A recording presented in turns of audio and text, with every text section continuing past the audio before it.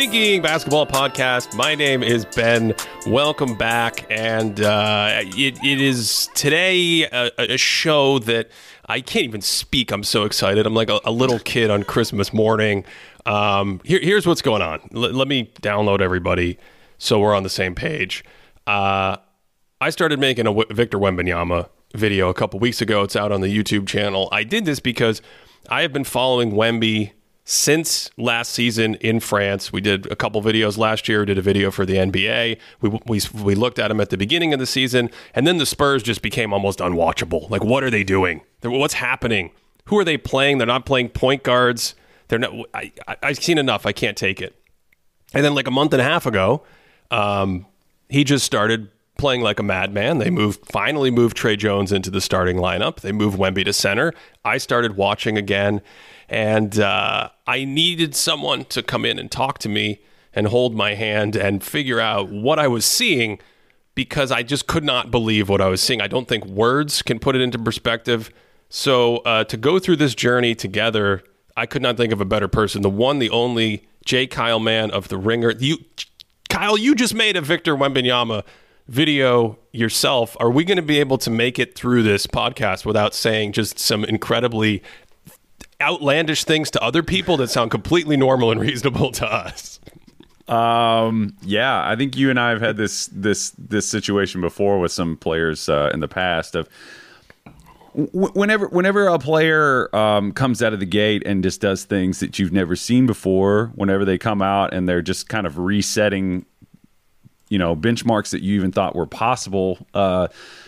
I think it's natural to kind of, I always said that I huddle up with the people that I trust the most to tell me that I'm crazy. I mean, that's generally, when you need that in your life, I think, in general, like just in the broad sense, you need people to be like, hey man, you need to exercise, or people that give you like the come to Jesus at some point. But like with Wemby, yeah, and basketball in general, I find myself in this situation where I'm like, this feels crazy. I need to run this by somebody. And I think you and I, what's funny, I think we discovered that we were both making a Wemby video, I don't know, it was like 10, 12 days ago or something like that, right? I mean, you've been just, I don't even know how you're doing it. You've been a madman putting out the Wemby videos lately. I could do a Wemby video like every 2 weeks, I think. I think we've made 5. It is a combination of the stuff we're going to talk about today, the curiosity, and just how good he is and what's happening. And then he keeps changing. He had to say, he's like a sponge. I mean, maybe we should start here, because this is, in a way, the most tantalizing thing to me. I think the caveat with any of these players and anything that we're going to say today is health, right? Players have to play long careers. They have to hit their prime. They can't have injuries that sidetrack them. And so far, knock on wood, Wemby has had a trajectory that's been healthy in the last couple seasons. And you go back to where he was in France last year, and by the end of the season, Kyle, he's playing out there last year with names that were former NBA players, big basketball names of the international scene, playing really good talent, playing men, 25, 30-year-old veterans, right? And he's having this massive impact footprint. He's carrying his team. He carries his team all the way to the French finals, even after they lose former Boston Celtics point guard Tremont Waters. Like, there's a lot of talent out there, okay? And then he comes in, and I saw the same thing. I saw his first summer league game, 2 rows off the court, and it's like the speed, he talks about it right after the game. He's like, the speed of the game was a little faster than I was accustomed to. I'm going to have to adjust to that. And then like a couple months later, he just completely adjusts to that. Like, this is where my brain is starting to kind of go haywire with, he's just turned 20 years old. Can he just keep adding things and keep learning? And we'll get to the passing, because I think it's reflective of this, but the ceiling is hard to kind of rein in right now. In the video, I called it analyst vertigo, and that's very much how I feel. Whenever we're both parallel, like working on a video, I mean, I go out of my way to not watch your stuff just because I trust your opinion so much that I don't want to be influenced. And I do that with a lot of like basketball people out there. I'm like, I have to finish before I gain a lot. I don't know if you're like this, but like I gain a lot of my basketball thinking is through direct conversation. I'm always hesitant to read people because I'm like, I don't want that. I'm just very careful. I think I had a conversation with a musician buddy of mine one time where I was like, you ever listen to this? And it was a band that was like a direct peer of theirs.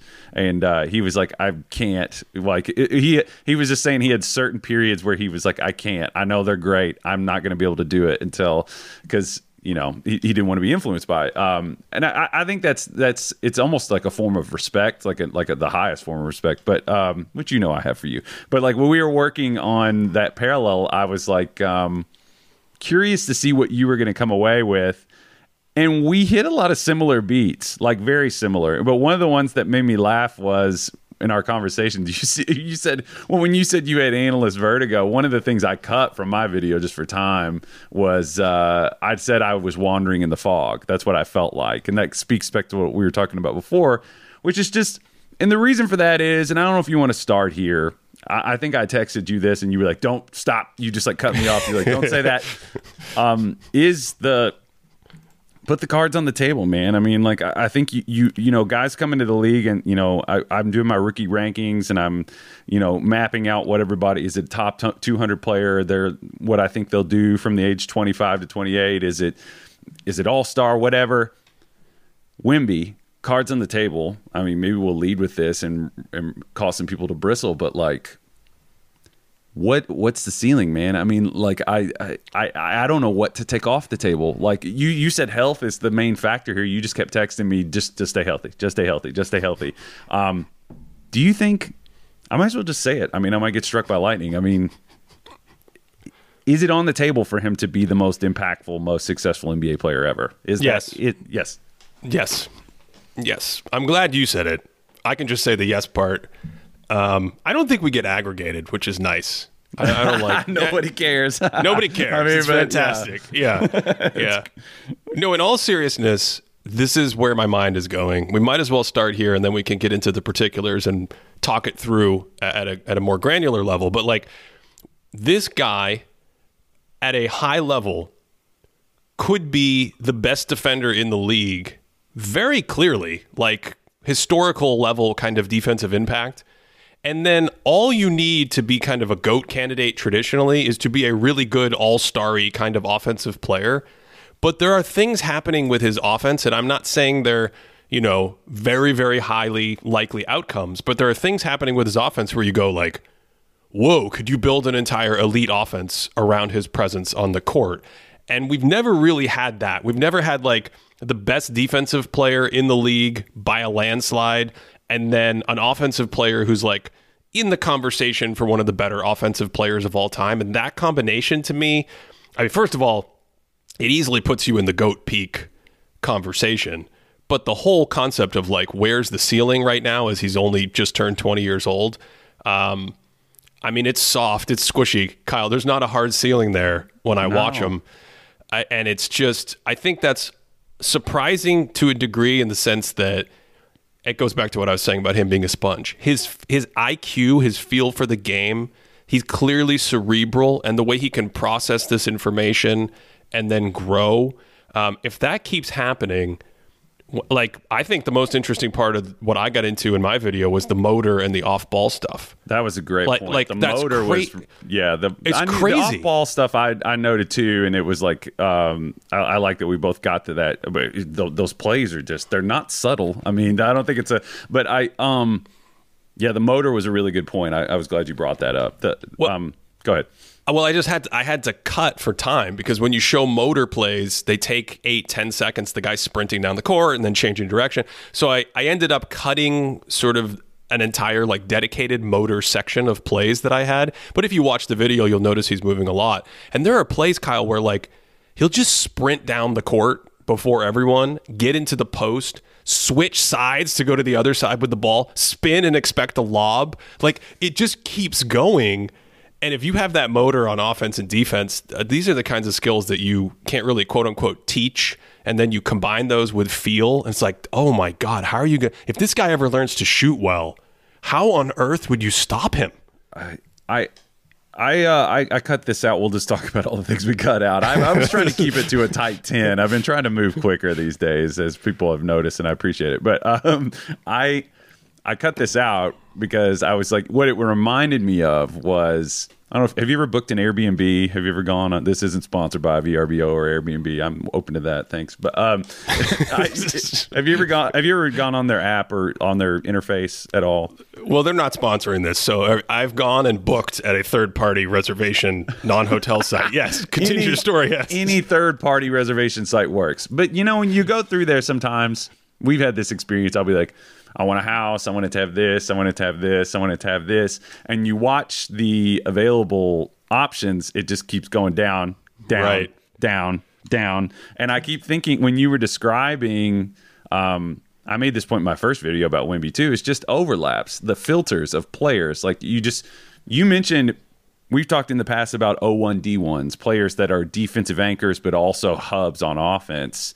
That's just what I mean, LeBron has had moments where he's had to do that and done it. He typically picks his spots a little bit. I guess the 2015 one was the one where we were like, he had to do it, and he did it because it was like do or die, brass tacks. Has he ever done it for a whole season, really? I wouldn't say so. I'm not sure anyone's ever done it. I think there's spots where players can be that, like Kevin Garnett on the Timberwolves. You can be that, but the reality is you want, on an idealized high-level championship team, you want him to be the second-best defender.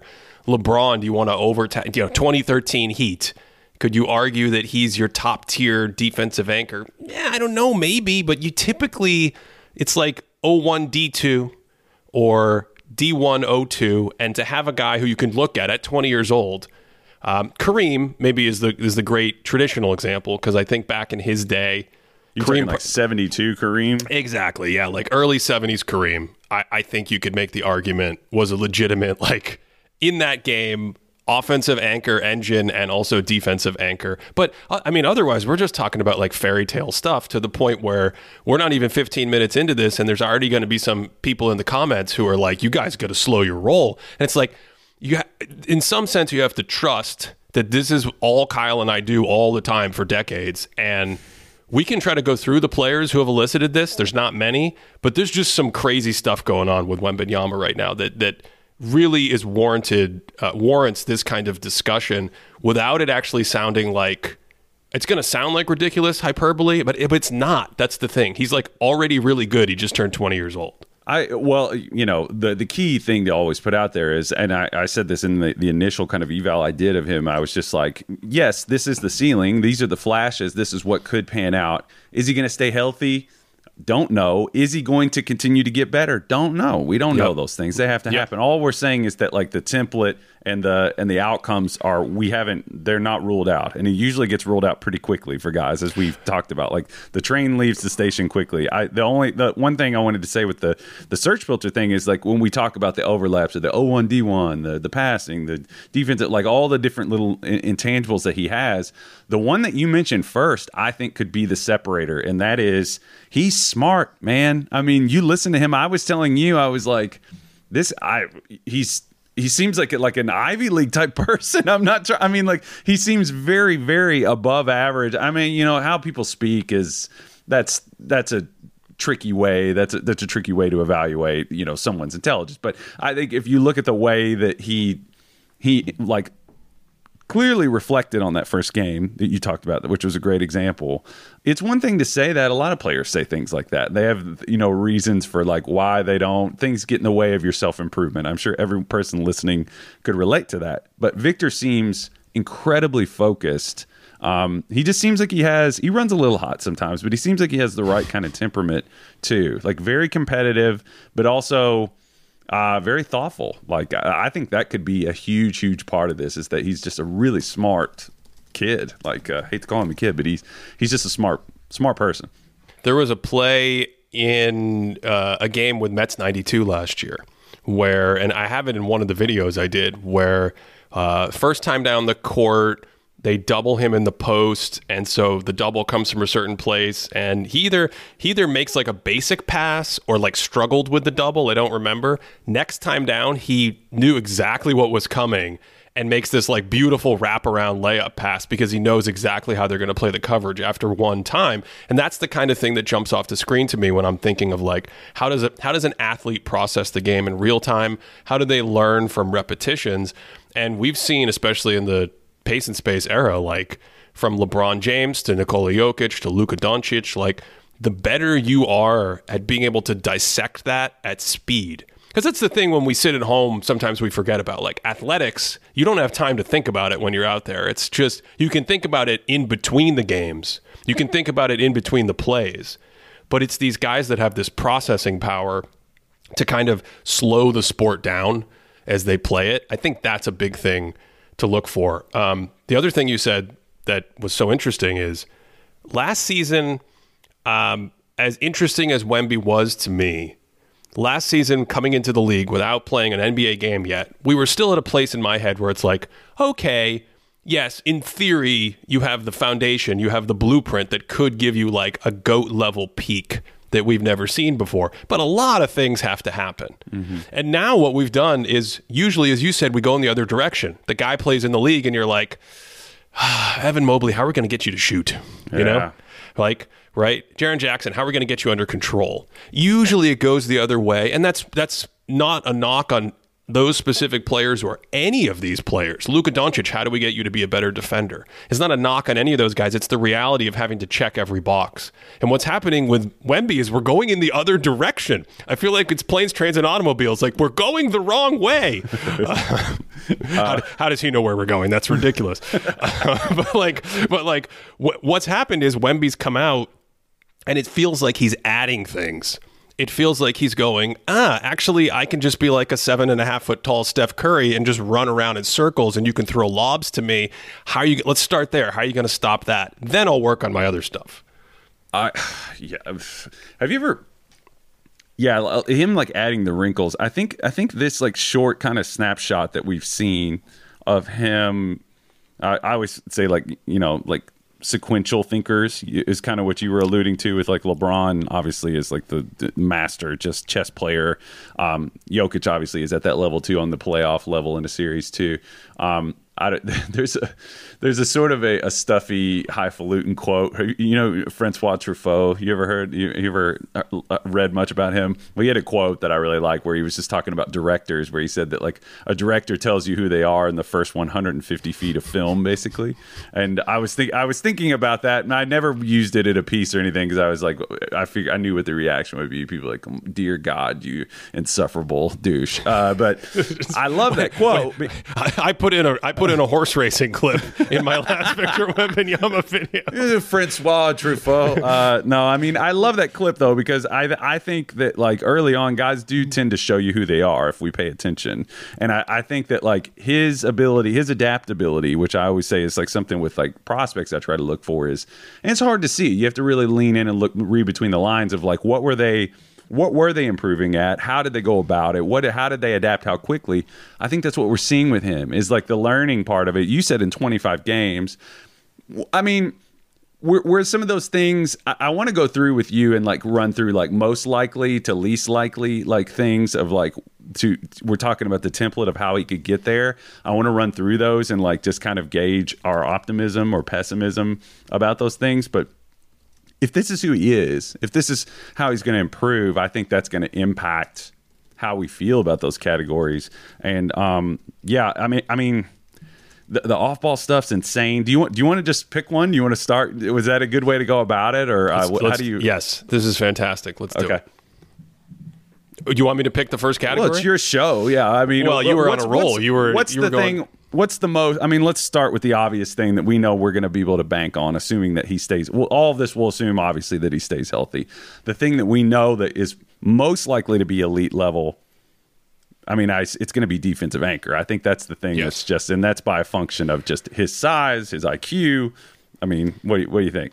Well, I'm wondering like where he gets better and what that looks like, and I think it touches on a couple areas. I think it touches on.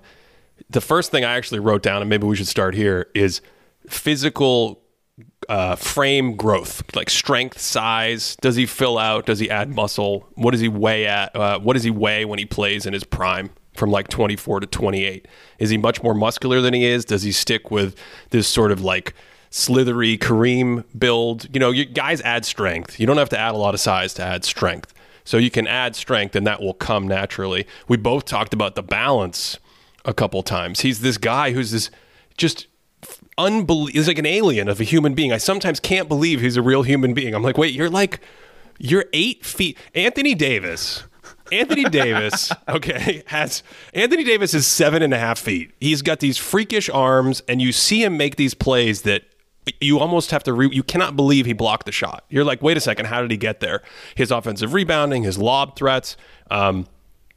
We can have a whole sidebar. Anthony Davis, obviously underrated by so many folks historically. I was just playing around with some of these all-time playoff scoring efficiency numbers that add your own offensive rebounds when you clean up shots and stuff. And like Anthony Davis, one of the most efficient big volume playoff scoring stretches, going from 2015 in New Orleans all the way through his early Lakers years. So that he's 7.5 feet. Wemby is another half foot, Kyle. He's another 6 more inches.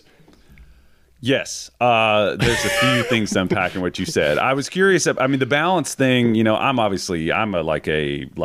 armchair biomechanic. I'm interested in it. I love talking about it. So I grant you that frequently I'm talking out of my ass. But like watching him, it seemed pretty. That was something that didn't pop as much to me when I watched him with Mets 92. I knew he was coordinated. I was like, he's clearly, but the extent of his balance really has blown me away. Like in terms of like his ability to take contact. Now I think the removal of Zach Collins out of there has just put him in space with more of these individual matchups. Like I understood why they wanted to put Collins there to maybe protect him a little bit, but the fact that he's able to make these like outer like reach for these plays, that his timing is so good, his sense for how to avoid body to body, like he meets guys head on when it's needed. There was a game against I think it was against the Rockets, like down the stretch, there was a play in transition where he just met Jabari Smith head on and blocked him, and then there was a loose ball and he reaches over and you saw both ends of how he can protect the rim. So he does it some, but I guess my point is just that like his ability to sort of hold up and still maintain his dexterity and coordination and like ambidextrousness against these big physical players. Like Joel said that he didn't bother him. Did you watch that game? I watched that game. Did you hear what Embiid said? I grant you, Joel Embiid had 70 points in that game. But, I mean, there were clear... Did you hear what Joel said about Wemby after the game? I only think I heard about that, the one quote that you just said about how he didn't bother him or something. What was the detail? Did he go into more or elaborate on that? Well, I think Bontemps asked him the question, and I was glad that he did. I was like, because I was like, that was what I would. If I'd been in the room, I wanted to be like, define bother, Joel, because it clearly made him think, you know. And I think like CPU just sort of usage in basketball, I think, is really critical. That like. He clearly, you mentioned the extra amount of, you know, the extra inches, the 6-7 inches, whatever it is, that he has. You can just see him eating up the CPU of the players that are around him. Like just him being present. Like, there's almost like a magnet. Somebody explained to me like the way airbags work one time, that there's like a ball bearing suspended in like, have you ever seen this before? Like, it's like there's a magnetism that suspends the ball bearing. Like, that's more about forget that. That's more about his balance. But he, this is what Wemby does to you. Well, you and I've talked about how Bill Walton said that Kareem had like a Scottie Pippen body. The body part of it is interesting to me. I mean, I think he has that body type where he's still able to like leverage his length and stuff without being compromised physically. Like I've just been really impressed with all of that. So, I know I went wild there, but yeah. Well, let me try to rein that in and summarize it. The thing that jumps out to me is he's spinning and turning and jumping and doing all these things, and has this incredible control and awareness of where his own body is in space. Proprioception. But you avoided saying it. I didn't too. I didn't want it to, but I did. I know. I had to get it out there. There's a drinking. We got to play drinking games on Thinking Basketball. That's how it works. But the other thing is, so many players like that with the higher center of gravity. Kevin Garnett had this. Anthony Davis himself had this. You get a little bit of the Bambi on ice because they get pushed around so easily at this point in time. And that's where I think this connects to this first issue with me of like strength, size, growth. He'll never be a player probably that Giannis Antetokounmpo's you. He'll never play like that. He'll never try to truck you from a place of pure strength as his like superpower. It's more about how much does he add, so when he's spinning off balance, he's actually never really off balance anymore. I think it was an underrated part of Kareem's game as well. In Kareem's case, if we stick with these like alien like, because Kareem's listed at 7'2", and it's always worth bringing this up as a reminder. Kareem was 7'2" barefoot. So he could have been listed at like 7'4". So when you see 7-footers like Hakeem Olajuwon, he's like 6'10", probably barefoot, 6'10" and change. And when you look at photos, you'll notice like, why is Kareem 4 inches taller than Hakeem? It's because he's 7'2" barefoot and he's legit 4 inches taller. Wemby's like another 2 inches. More importantly, his functional height is everything we've been talking about is actually 8 feet. And so Kareem added a lot to his base. His legs got bigger. He got stronger that way through the core. Both of these guys, another thing about Wemby that is checked a box for me is like, man, the dude can like do splits. So he's like prioritizing mobility and pliability. He's way ahead. He's way ahead on that kind of stuff. I wish someone had told me that when I was 19. I wouldn't be so broken and injured. Well, that's one of the things about him being ahead and having access to that kind of like just being mindful about his body and taking care of it. Like that's the thing that's kind of driven me nuts about people who are belly aching about the Chet not being an actual rookie thing. They were like, well, Chet had access to pro. I'm like, guys, Wemby has been taking care of like the Hope Diamond since he was like, give me a break, and playing like professional. Like I'm just sick. I don't want to get on that. I'm just sick of people saying that. Like you're not excited about the fact that a player playing his first year is not a rookie.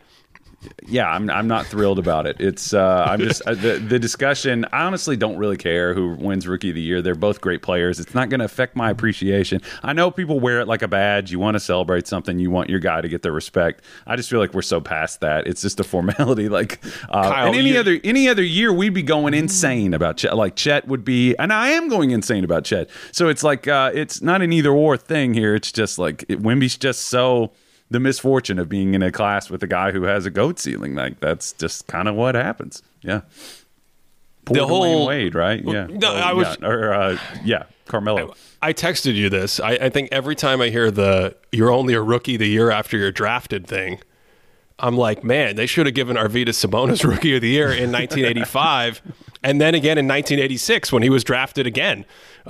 Just put that in your pipe and smoke it. Where were we? Was mentioned. Drink. We were talking. Well, we're going down the list of likely to most. So we're confident about. I mean, his switchability. How? I mean, just in general, how are you feeling about that? I mean, it's. I feel great about it, but he doesn't have to mirror switch because he has that cushion. Like I was saying, like he doesn't. He can hang back and be conservative and still impact the play. The way he covers ground is incredible, and I think so. The other side of the defensive coin to me is like what I would call defensive feel. Or timing. He errs. If we think of like a spectrum of just going after everything and going after nothing, maybe Jaren Jackson Jr. is on one end of the spectrum, right? Just going after everything when he comes into the league.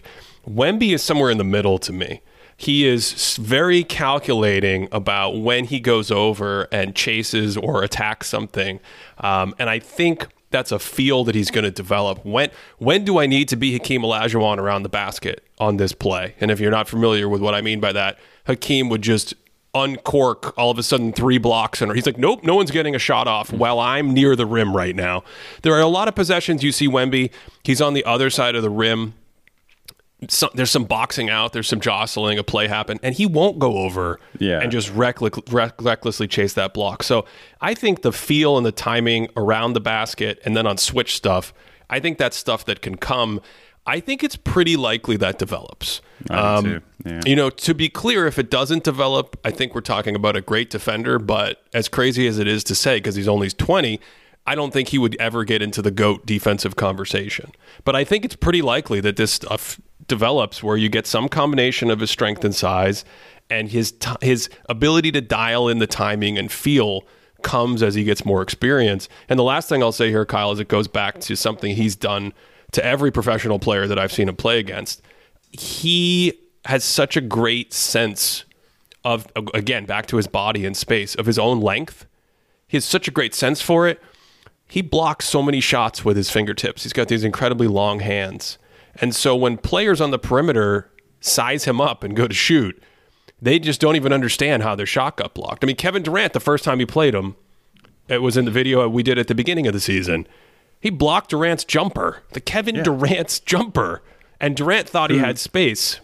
Yeah, go ahead. Well, I was going to say Durant's hit that dribble pull-up over AD. So, I mean, that's how, if you imagine the level of confidence that you have in your shot, I would say that's one of the more ironclad things to be confident about in basketball is Kevin Durant's ability to shoot over people. I mean, it just doesn't happen. And I think what you're saying about, like, I talk about this in the video about just him spooking people. It's hilarious. Like, I did not have enough time for all the clips of him, like, affect. And I think if you've never played basketball, you know, like when you play against somebody that long, the recalibration that happens is just hard to deal with. And I think over time, people are going to like start to maybe figure out ways to poke at him and things like that. But even in that Bucks game, Giannis had a couple times where he was like, I know if I hit him here, it's going to create the teeny amount of space that I need to go with my right hand on the left side and sneak this by him. It was like a couple plays later, Vic was like, nope, not letting you have that. And he just like angled his body and then blocked Giannis and then blocked him at the rim. I just think those things are the types of things that the Goberts, the ADs, they do. You just and it stops showing up in the stats at some point because maybe we'll develop tracking stats for this play went at this player. Maybe they already have it. I don't know if the Hawkeye I know the Hawkeye thing was a disaster, but like maybe they'll develop it where it's like, okay, the tracking pattern went towards this player and then went away. Because right now I don't think we totally represent that in defense. Do you think we do? I don't know. We have it in what's missing. We have it in the counterfactual. So we can look at stuff like when Wemby's on the court versus Wemby being off the court. And we should give a shout out to Cody, who just loves these numbers. He loves these rim protection numbers. If you look at that for certain players, you can notice like, oh, wait a second, the number of shots they take around the basket when Wembanyama's on the court goes way down. The reason, of course, is because players will get to that spot and be like, actually, this 8-footer doesn't feel very good with Wemby lurking right here in the drop coverage.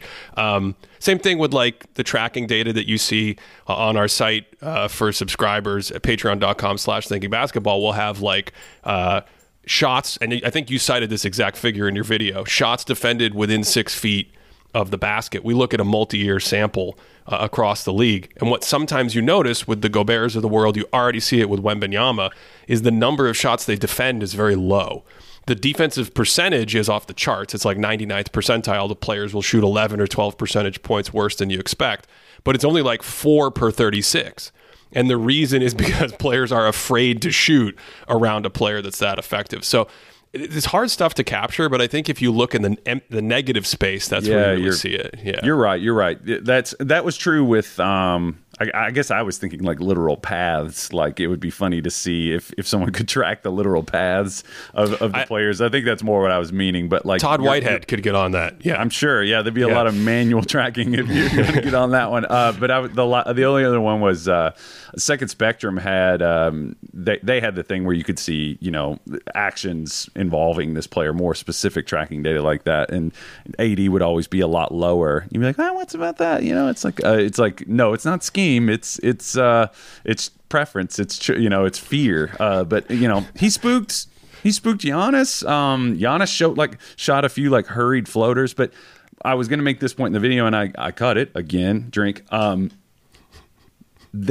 Chet and Wemby both have this in common, is that like this goes both ways.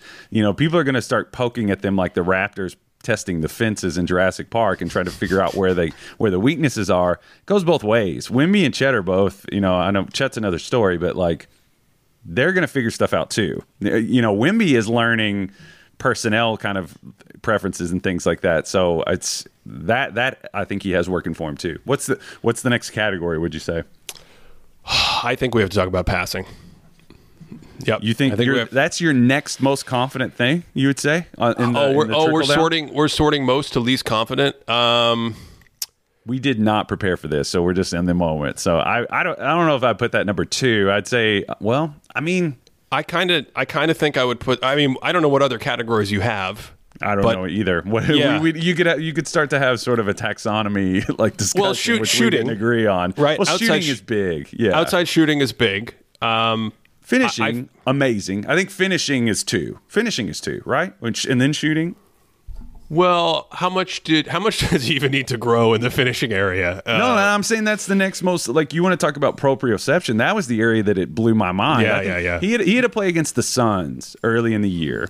He caught the ball. It was a broken play, I think, or it was like a bad pass. He was on the right side of the basket. I tried to find this clip. I couldn't find it, but he had his back to the basket and just sort of like did the Rondo right hand on the left side shot. It's like his signature shot. He does that thing where he comes around the rim and shoots this weird, like he has his back to the basket and shoots this kind of backwards layup. Somebody out there know what I'm talking about. Wemby did this thing where he was on the baseline, had caught the ball, you could tell he like hadn't looked at the basket in a second, and without looking, just turned around and his hand went directly to the rim and shot like a little drop in. And I was like, that was when I started thinking about the proprio stuff, where I was like, this is insane. Like in traffic, they'll throw those like end zone post fade, whatever the route is called, where he catches it deep and without looking knows exactly where he is. Like I'd say the finishing, I think I'm higher on that than I even was coming into the season. He's impressed me so much with that stuff. Yeah. So, I mean, are we saying that has room to grow, or are we saying that's already very likely solidified as something that we can kind of bank on as being, because it feels mostly baked to me. It feels like he'll clean it up a little bit, right? But lefty sweeping scoop shots. No, we got to talk about that.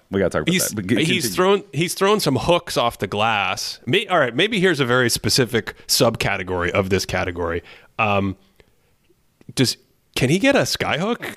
Is that like a legitimate? Dude, is it a legitimate thing? We got to talk about this. Okay, so yes, he could. He's the one, and his hand size, I think, is why. That's the thing. You know, I'm not going to get into this skyhook thing. People are probably sick of hearing about it, but like, I think his control, I think he'll have his own version of it. And I didn't know, I hadn't heard anybody talk about this until I was lining up the clips next to each other. And I was like, Jesus, he's done this like 20 times.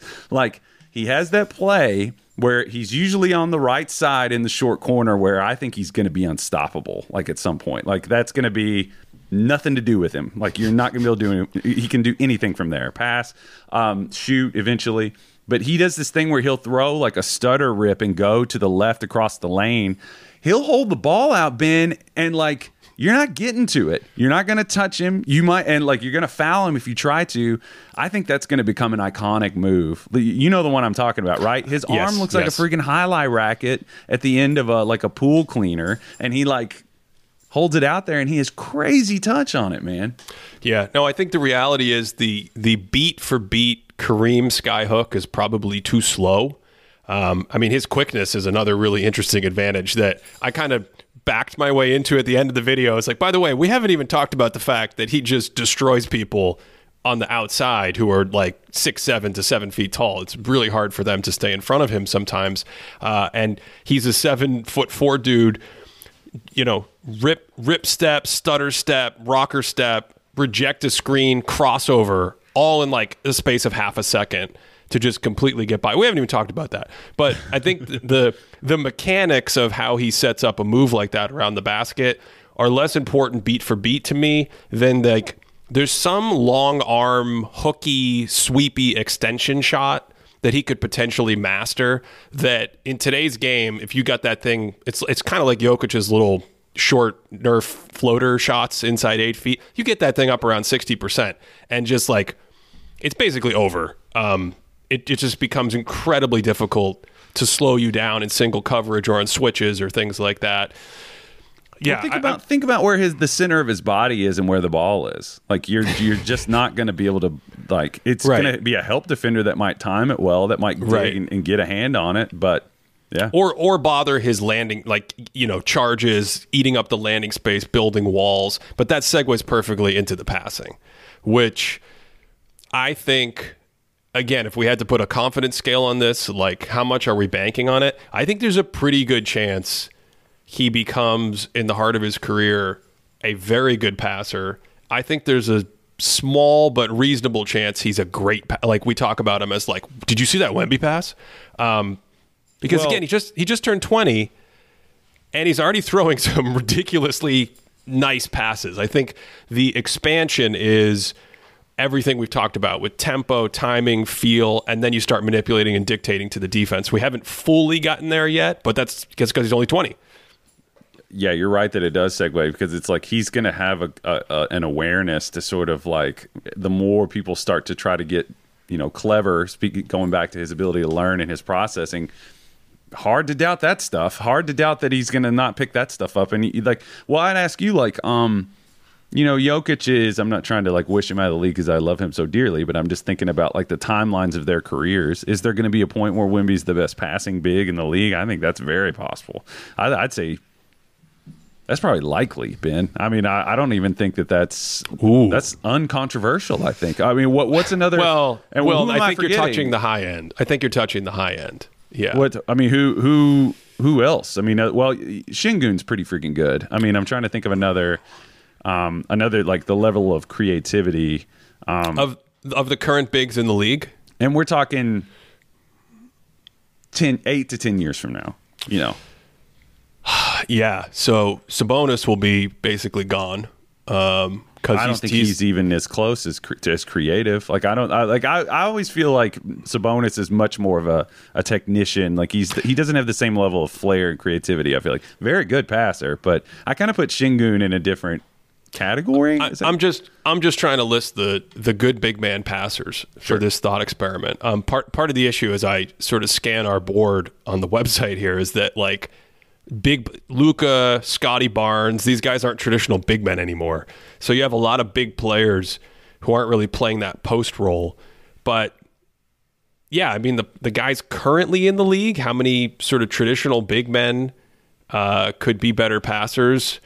It's certainly if you fast forward 8 years and you're eliminating all the players in their late 20s, I'm not sure there's anybody else in that like 25 or 26 under category that could match his ceiling. Now, whether he can hit that ceiling that's what we're trying to debate. Like, how likely is it? There's one play, Kyle.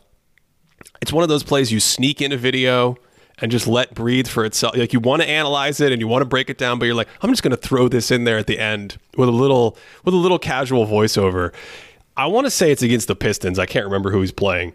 He's in that right short corner that you just wax poetic about.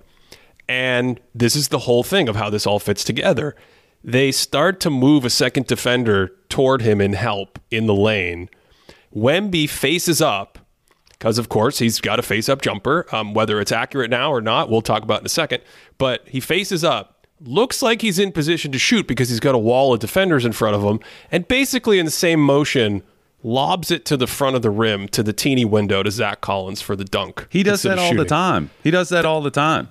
That's what I'm saying. Like, the fact that he can already shot pass at 19 and 20 years old, that reflects to me incredibly fast processing speed.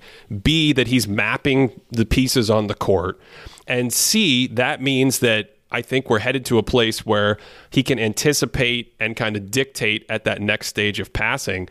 So it fits with the first half of this podcast in the sense that the more defenses react to the scoring pressure he can put on them in different parts of the floor, the more that passing becomes something that just spikes your offense. It's like, think about him off ball. Well, if you throw extra help at him off ball and the first passer can't punish you, but you somehow like hit Wemby in the short roll or hit Wemby when two guys go to him on the block because you have to double because you can't switch. Now the interior passing is already a great interior passer. Now that decision making, that's the thing that spikes your offense. So it all fits together. And that I think the passing is just he's already demonstrated a really dynamic vocab for that. Like I think in like one of his first summer league plays, he went baseline and threw sort of a shovel pass in traffic to, I think it wasn't Sohan because he wasn't playing, but it was somebody on the Spurs summer league team. It might have been Champagny, but he did that, and I just went, oh boy. I was like, because he got criticism, and I think this will be a segue to I think what people were sort of dinging him a little bit early, dinging him in the early part of the season was, you looked at Chet's very defined parameters in his role and how efficient he was, and then people would look at the waste. Rookies with the car keys, you're going to get that with the Keontae's insane pick and roll usage, and Scoot and all these guys. You were getting that with Wemby, in addition to the just really weird. I don't even misoptimization. I don't even know what the word is. It was the opposite. They were trying to experiment and get those guys reps. I understand that, but the shooting part of it, I think, is the next part. Is that I feel like people really, really zeroed in on the shooting with him early on, and they were like, Jesus Christ, this is a 7'4" Kevin Durant, which he loves Kevin Durant. Right. Yeah, both he and Chet do. I think some of the, I guess this is where we should go from here. It's just the confidence. I'm very, very. He's taken way more dribble threes, unassisted threes than Chet. Is that going to continue to be a thing? Is that a necessity of him being on a team with no passers that can't get him easy ones like they should? I guess that's the question for me. Is what types of shots is he taking if this peak does take place? Does it clean up a lot? Does it? I don't know. Or does the shooting come around? No, I think the shooting is a thing that could truly unlock it to an all NBA or better offensive only player. We haven't even gotten to yes, okay, he might be the defensive player of the year, but on offense, how good can the offense be without him having that extra spatial threat out on the perimeter? How good can the offense be if you give him certain on-ball reps, or in playoff series, you're inverting pick and rolls and playing with switch dynamics, but you don't have to worry about him hitting that pull-up three? I think it chips away a decent amount of value, but I also don't think he needs to be a 40% shooter, right? Even as a rookie, you go to the film now, you see possessions where he had at least one or two down the stretch in that Timberwolves game where they had the big comeback against Minnesota. Gobert sags off the screening action because naturally that's what you would do, and he's like, "Oh, I have space to shoot, and I'm just gonna hit this three." And also, Kyle, this is a non-analytical. This is a very thing between you and me, a very old school thing. Kind of feels like he has that big moment clutch kind of. He loves it, right? We saw it in the Vegas showcase. We've seen it at other moments in the regular season. We saw it in that Phoenix game at the beginning of the year where they're on TNT, and it's all of a sudden I'm a slightly better shooter at the end of the game because I'm super dialed in. He's a killer. He's a killer, man. So all that stuff makes me think he doesn't really have to. He's an 81% free throw shooter right now as a 20-year-old rookie. Those are great indicators, but it's hard to shoot 38 or 40% on a diet of pull-up threes, regardless of how big you are. It's hard to hit 38 to 40% volume threes as a spot-up guy if you're never in the corner. Because if you're wondering why I'm going there, most great players don't get to hang out in the corner. They're doing stuff above the break, middle of the floor with the ball. So I don't think he needs to get there, but I've kind of moved to a place if we're doing most likely to least likely, I think it's pretty likely, Kyle, that he's going to be a decent three-point shooter, and that enough might unlock everything I'm talking about. 34 to 35% on some volume. He's already shooting way better on pull-ups than catch-and-shoot threes you talked about off the dribble as a rookie. Small sample, but I don't know in his mechanics or the release on his shot, I don't know if it makes too much of a difference if he's the one dribbling versus the catch-and-shoot and moving into it. Obviously, the catch and shoot and moving into it pairs so well with his movement and his motor and the fact that he can back cut you and then take you back out to the perimeter and come off screen. He's running centers off screens. And you had a clip.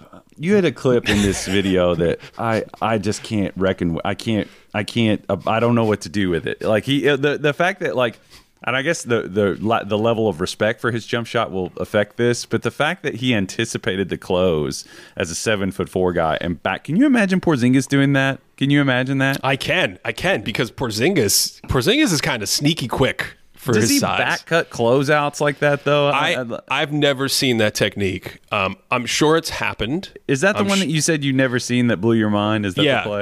Because he did it on a couple plays. It wasn't just that one play. I had a couple other plays where for people who don't know what Kyle's talking about, he's picking and popping, and Wemby is popping out to the 3-point line, and then he's waiting for the switch defender to come.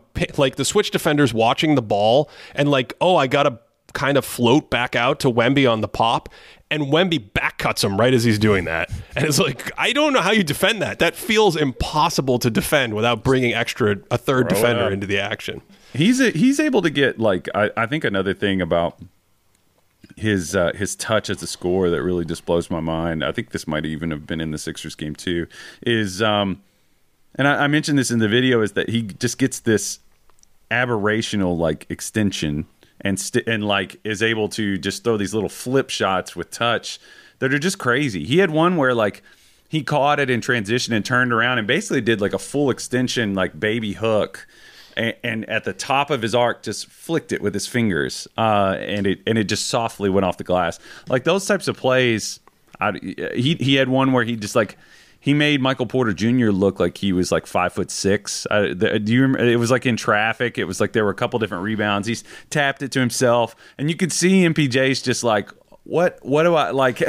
Like these players are being put in this situation. He had that like drop step dunk over Luke Cornett that I think I'd sent to you, where if the reverse camera caught them coming up the floor, and Luke Cornett had this look on his face like, that's never happened to me before. Anyway, on the shooting and everything like that, I guess it's I need to go by and just kind of look at his dribble shooting numbers. The question is, like, early in the year, have those shots that were making him so inefficient, have they kind of like filtered out over the course of the year? Is his efficiency going to like change as we go because of the types of shots that he's getting? We mentioned this. His in his offensive game, since they've gotten Collins out of there, his drive efficiency has gone to the moon. So yeah, I mean, it's crazy, man. I don't know. So shooting wise, we're landing on pretty confident, not rock solid like the other ones, but we're confident. I think I'm pretty confident he gets to above that threshold as like a mid-level shooter. He could be higher. Obviously, there's space that it doesn't come along. We've seen that. But I think there's enough indicators that I'm like, man, if I had to bet, I think it's a pretty decent bet that he's not a terrible shooter in 5 years, especially with what we've seen in shooting growth and shooting coaches and everything we've seen in basketball. I love that we're talking about like him improving as a finisher. Shot 76% at the rim last month. I think it's 72% on the season, but of course, one of the things I was trying to figure out when making this video is like, every stat has gone through the roof. How do I describe to people that like every stat we track over the course of the season is going through the roof? The off-ball stuff, I think like 3/4 of his offense is assisted. And normally you look at that and you go like, oh, he's very dependent on his teammates. And I'm like, yeah, he's dependent. He doesn't even have good passing teammates. No. If we could get him some good passing teammates, that number might go to 80%, in the same way that like Shaq was secretly an off-ball weapon, right? Like if you tried to take away the post on Shaq, he spun backdoor. If you had the right passer or like side-to-side swing in the triangle, Shaq would move from one side of the block to the other, and in doing that, he would seal all the space with his strength and size. Wemby, it's the length and the quickness. That's what's happening in the paint, and there's just shows. I should say, Kyle, Chet Holmgren, I think he's unbelievable. I think he's absolutely. I think he is amazing. I don't like the fact that people pit these two players together.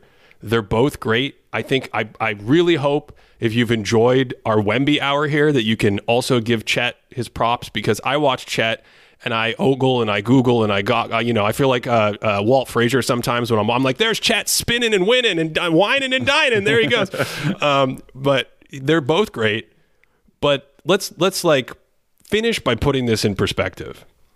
How many players in your basketball fandom, and maybe you have to go post Jordan because this wasn't a thing before Jordan, how many players come along that you even go, yeah, I can see the bare bone skeleton of like a GOAT level peak? It's not that many, right?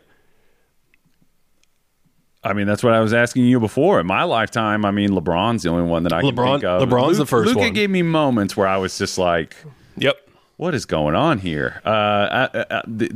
Obviously, we all are familiar. We don't have to get into that. Like the conversation about that. It's still amazing, all-time Hall of Famer, crazy. But like, I think LeBron's the only one. And I think I was, I'm the same age as LeBron. So, I mean, I think early on, I was just thinking like, just trying to figure out with the shooting, obviously, is the thing with him that's always, but like, honestly, I feel like the physical stuff is probably more where you could draw a line and be like, this could be an issue. And I think that the physical stuff is also plays in a lot to his shooting variables too. I think he's dealing with a lot more. He's spinning a lot more plates, I think, to become a better shooter. Like if you just think about all the physical traits that he's balancing to rein in and make sure. I don't know if I have all the details to fully go down that road, but stop.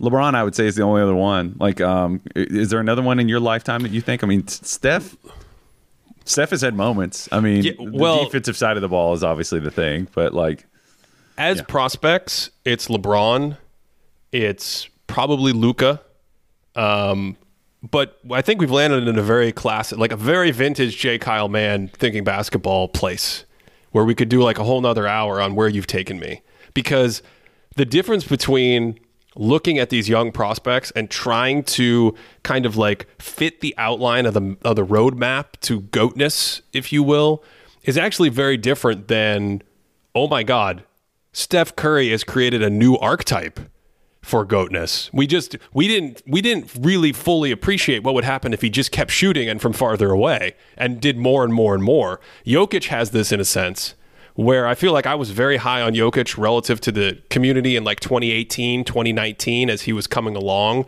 I remember doing a podcast with the great Adam Mares, who hosts a really great show with Tim Legler these days. Mm-hmm. And we were he asked me, I made a video about him, and he asked me very specifically, he said, you have this line where Jokic, you think he could be more aggressive, like he doesn't always dial it up. And I'm like, yeah, you could give him the ball, and he could just look to score, pressure the defense, and then force a pass every time. And he wasn't doing that back then. And you realize, like, wait a second, if you dialed that up, and this is where the out-of-nowhere thing comes in, and you made him Dirk Nowitzki as a shooter. He just showed up to the bubble. He's like, I shoot 38% from three now and 55% from the mid-range. How would you stop it? And that's what we've seen. So I think there's these two categories, Kyle, where one of them is, as it's happening, you emerge into new archetypes. You could argue Michael Jordan was like that, right? You could argue they were stuck in a big man's paradigm at that time. And then even with Magic and Larry, Michael Jordan comes along and he's just like this scoring, rim pressure, psychotic maniac superhero in that category. But I don't know if Bob Knight did. Bob Knight looked at Michael Jordan and he's like, that's the best player I've ever seen. He could be a GOAT. But I think there's a difference, if you're following what I'm saying, between like the prospect, Kareem, the prospect. You can see it on the map so clearly. The idea of Wilt Chamberlain, but even better. Could he pass better? Can he score more efficiently? Could he be a better defender? Like, that was the blueprint of Kareem Abdul-Jabbar's GOATness.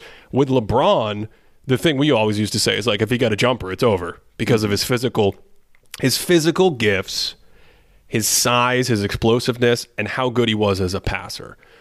Luka, maybe not quite as much, but you could just see that, like, if Luka gets a shot, could he be the best offensive player ever? Like a real deadly outside shot. And then I think there are other players that come along and you line up the blueprint and it's harder to see it, even though they're great. Like Kobe, Dwayne Wade. You're like comparing that to Michael Jordan, right? You're like, okay, it's very similar, but are they like way better as shooters or passers? Can they get to the rim quite as much?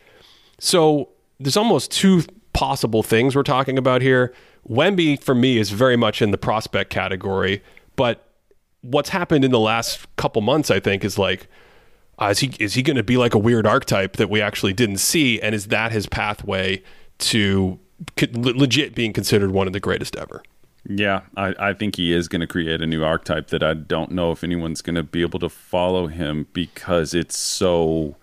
I mean, LeBron had this too. I'm including physicality with they're all aspects of your body. You know, they're all tied together. Hardware, software. The software is incredible, as we've seen.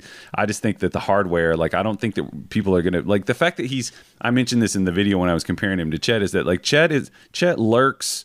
I said Chet lurks and works. He you don't know he's there until it's too late. He's like, he got you. He smothered you. But Wemby is much more of he's just a mountain in there, like in the same way that Gobert is, but he's also, and I guess what I mean too is that, like, you know, the off-ball stuff is, I don't think that we should underestimate that. I don't know that we're necessarily going to see him running off of, like, you know, Iverson screens like on the baseline where he's coming around. Like, I don't know that he's going to need to be used by that like that, but it could become a big part of his game. And it's interesting, man. I don't know. The rim pressure was another thing that, like, I was curious about with him early in the season. I was just like, man, this guy can't even roll to the rim without getting like pushed around. Like, how is he going to be able to leverage that length? The space has really alleviated a lot of that. Like, he's able to get to the rim. He picks his spots pretty well. Yeah, in terms of archetype, man, it's new because he's new. So I don't know necessarily that this is a replicable archetype in the same way that, like, I don't know, but what archetype like of this type is totally, you either hit that mark or you either impersonate it or you fail. I feel like most people that try to do this are going to fail just because they're not going to have his tools, is what I'm trying to say. I feel like so many of the great players, kind of in a sense, move into a space where they become hard to replicate. They become almost sui generis, right? Like sorry, I should never use Latin on a basketball show. They become like a new breed, right? They become how would you describe Larry Bird before? Like, what's the archetype? Exactly. It's like you're anchoring him to Rick Barry, right? You're anchoring him to Rick Barry, but the reality is, even 30 years later, when we look back, if you go check out Larry Bird's Greatest Peaks video that we did, like, my wife watched it. She goes, "Why doesn't anyone play like that?" And I'm like, it's just Larry Bird. Like, there's no way to describe it. Even Magic. Like, well, I'm just a 6'8" dude that plays point guard, but also I'll, like, take you in the post when I need to. But also this new pick and roll thing is cool. But also I kind of should get an outside shot. But also transition. That's where it's really fun. There's always this space that they go into that is unforeseen. And I think that's what's so interesting with Wemby and maybe Jokic in real time, and maybe some other player that we don't see coming down the pike. And I'm not even including, I see, Kyle, my hot take, are we over the hour mark? This is when I can start letting them fly. My hot take is Chet Holmgren's going right to the Hall of Fame. That's my hot take. I think that's wild at all. I just think that guy's I'm not amazing. Trying to take the piss out of your hot take, but I think he's just amazing. But it's to your point, there is a difference between, like, do you have a pathway that I can squint a little bit and see and be the greatest player ever? That there are degrees to that difference. Actually, you mentioned something earlier, and I think of it as like a squint test. When you go back and you watch the all-time greats from, doesn't matter who, Shaq, Tim Duncan, Michael Jordan, Bird, whatever. The first 150 feet thing, is that what you're saying? Like, you go back and you watch them as rookies. And there's fat to trim, and maybe they haven't, like, maybe LeBron doesn't have the post game and all that stuff, but, like, you watch the clips and the highlights and you see the shell. You squint a little bit and you're like, that's the dude, that he's coming, right? And I think that's what's so encouraging about what we're seeing in both these rookies, but specifically Wemby. You can see, if there's just a little better at this, if he just has teammates that could pass, like, the Spurs cannot pass. They just miss him constantly. They're like, I don't even know if we can, like, articulate how bad they are passing. Like, I tried to make this point too, that, like, I understand why they were doing it. It's just, I think Wemby's level of competence and, like, the timeline for him, maybe I wouldn't be surprised if they had an internal huddle and they were just like, we can't mess around with this. I understand Vassell scoring tilt, Keldon scoring tilt. They wanted to get those guys. They maybe over leveraged them in a way that and got them some good experience, that once they did get some better fitting pieces, they could settle them back into roles that better fit them. And then they'd accrued this experience. So they have these tools that they can use once the team is better optimized, if that makes any sense. And Sohan, same thing. But I don't know. I'd imagine a lot of these. You had some thoughts about their roster about who's even going to be in the league, which I thought was funny. But I just think when you stacked all those things together, it just made for a really tough situation. And even like a basic, basically like backup level point guard like Trey Jones made a huge difference. So it's crazy to think about where this is going to go. On the Chet thing, quickly, I know we don't have time to get into it fully, but I like the self-creation thing. I alluded to it a little bit. I mean, where do you think that's going to go with Chet? Are you feeling? He seems like a pretty competent dribble pull-up shooter to me. Yes, he doesn't shoot with a ton of movement, but you see the handle, the way he gets down, in a very similar thing, like where he can handle pressure better than people even think. Because most people were like, this is not going to work, like in the league when you watch his physicality, but he keeps proving it over and over again. I don't know. The self-creation part of it to me is just like, they don't have to with Oklahoma City. Where's it going to go? I'm curious. I think we haven't even scratched the surface. I think that I think you talked about his mid-range pull-up and how he already has that. You combine that with the fact that he can drive, and he's got this really, really soft touch with both hands on his drives. That's the kind of stuff, and I know you've made the Pau Gasol connection before, like, you add a little spin, hook, touch, that whole package, you get the footwork. He's going to get a little bit stronger and sturdier. You got a pivot, a jump stop, a turn back for a hook. He's so good at attacking closeouts. He's good enough to kind of, I wonder if he could expand the triple threat face up from the outside if that shot is really dialed in, because for Chet, just like the range of how great he's going to be, if he ends up being only a good shooter, I think he'll be great. If he ends up being because he's 21, if he ends up being a ridiculously good, like all-time level outside shooter, we're going to have to come back and do a Chet Holmgren podcast. He's Pau and AD. That's what I like. He's like, he's not as long as AD, but he's close. He's got some long arms. I think it's like 7'6". Have you noticed he plays off his left hip like Durant? Have you noticed that when he faces up? He clearly is a Durant acolyte, which is it begets. I mean, like, it's Durant learned that because that's how Kobe played, but like he's got some of that stuff. I just think it's interesting. Let's get out of here on this fun one. You had one line at the end of your video about the youngest MVP ever. Derrick Rose. I forgot about this. Yeah, Derrick Rose was 22 and like 4 or 5 months. Basketball Reference does the February 1st dating in every year. So he was like 22 and a half-ish. Wemby just turned 20. So if he were to win MVP in 2 years, not next year, but 2 years, he would be the youngest MVP ever. On our confidence scale, let's just drop that as a bonus. How you when you said that, I was like, what did he just say? That's what I was going for. How likely do you think that? I mean, assuming in 2 years the Spurs have a team, we have no idea what it's going to look like. Because the reason I don't think many of these players will be around is just history. When you go look at these rosters that struggle like this, that are this poor, that have these young players, and of course we can watch them and break down the film, like you can see the issues that they have. I don't think most of these guys will be pieces on this team going forward. So given where they are today, how realistic do you think it is that he's in a legit MVP conversation in 2026? You're the expert on this. This is why this is hard when it's like going on a show about MVP's mathematics. It's a narrative. And Stephen Hawking's like, what do you think? I'm like, I mean, it's hard. It's hard. That's what I was going to say. Like everything that we've described about, like you put yourself in a position where you're just like, are you going to rule that out? And when you're talking about an array of things that is really kind of unprecedented, are you really going to, like, with a bold face say that that's for sure not going to happen? I mean, like LeBron between years 1 to 2 and 2 to 3 made such an unbelievable leap. And I think that we're talking about that level of intelligence and that level of range of impact. I don't think it's ridiculous for him to be in the MVP conversation. It could come down to just who's there, basically. Who else is there? Because I think Jokic is how old? 30? How old is Jokic?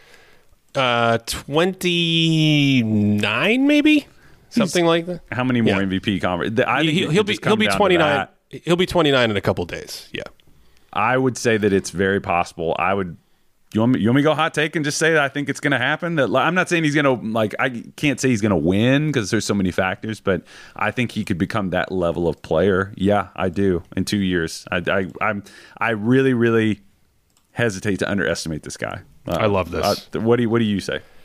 I love what's happening right now. I think I'm most intrigued by the physical growth in the offseason this year. We've seen that so many times. We saw it with LeBron. Like, LeBron was a great rookie. He was not this good as a rookie. I said it at the end of my video. I don't think there's a rookie I've seen have a month this impactful. Like, you could not easily name 20 players better in the month of January than Victor Wembanyama. We haven't seen that stuff since the 20th century, when like 4-year Tim Duncans and Shaqs were in the league and things like that. So part of the thing I've learned, you said this is my bailiwick, like the aging curve of these great players. I look at how good you are at 19. I look at how good you are at 21. That's a huge indicator. Mm-hmm. And we're talking about all this potential stuff with Vic, but right now, Victor Wembanyama is like an all-star level player. We can quibble and, he didn't have an all-star level first half of the season, but this is this upward trajectory that we're seeing. I don't think it's out of the realm. I would not rule it out, Kyle. I think the hard part is going to be what the heck kind of team is around him in the next year or two. And is he going to do this ridiculous thing where he puts them on the treadmill of mediocrity?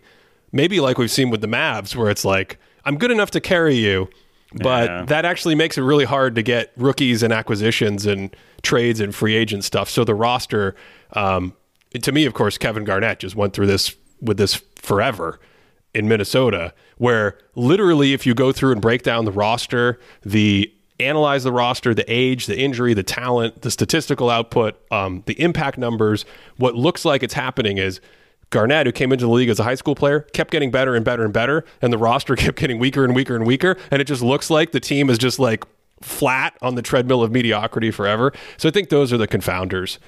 But it's just a function of the system. Yeah, I mean, this system, man. LeBron had a lot of that too. Luka's going through that too. It's the predicament of the floor raiser. So yeah, all those things are going to impact his efficiencies. Because a lot of those, the tracking efficiencies all are based on what happens after it leaves your hands and what and before it gets to your hands too. So those things are going to play a role. So.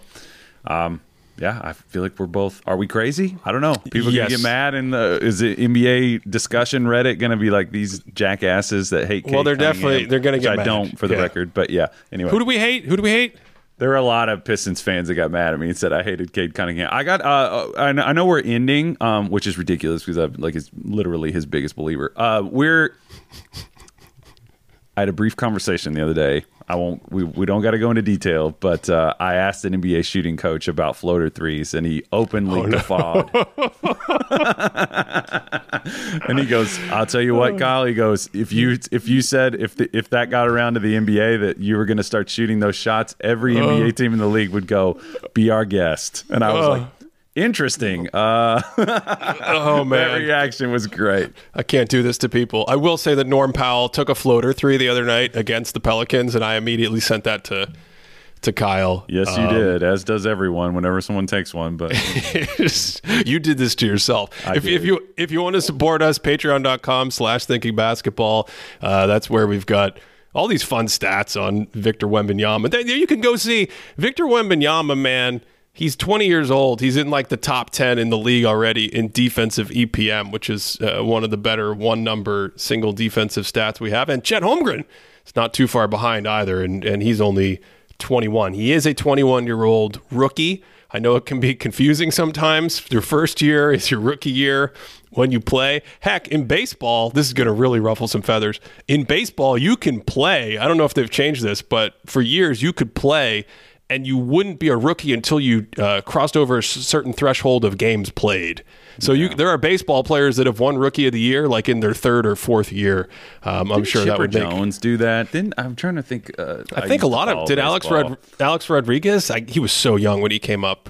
I can't remember. This is what people want from us. This is the baseball people are loving this. Yeah. Whenever people start like drawing the lines of like what's fair for a player, I'm just like, guys, in today's basketball environment, these guys, well, we can't have any kind of pro training. It's just like, buddy, I got news for you, my man. Like in the summers, these guys, it's a global game. I'm just saying, I don't know. I just get annoyed with all that, but this was fun. Thanks for having me, Ben. Kyle, thanks so much for coming by.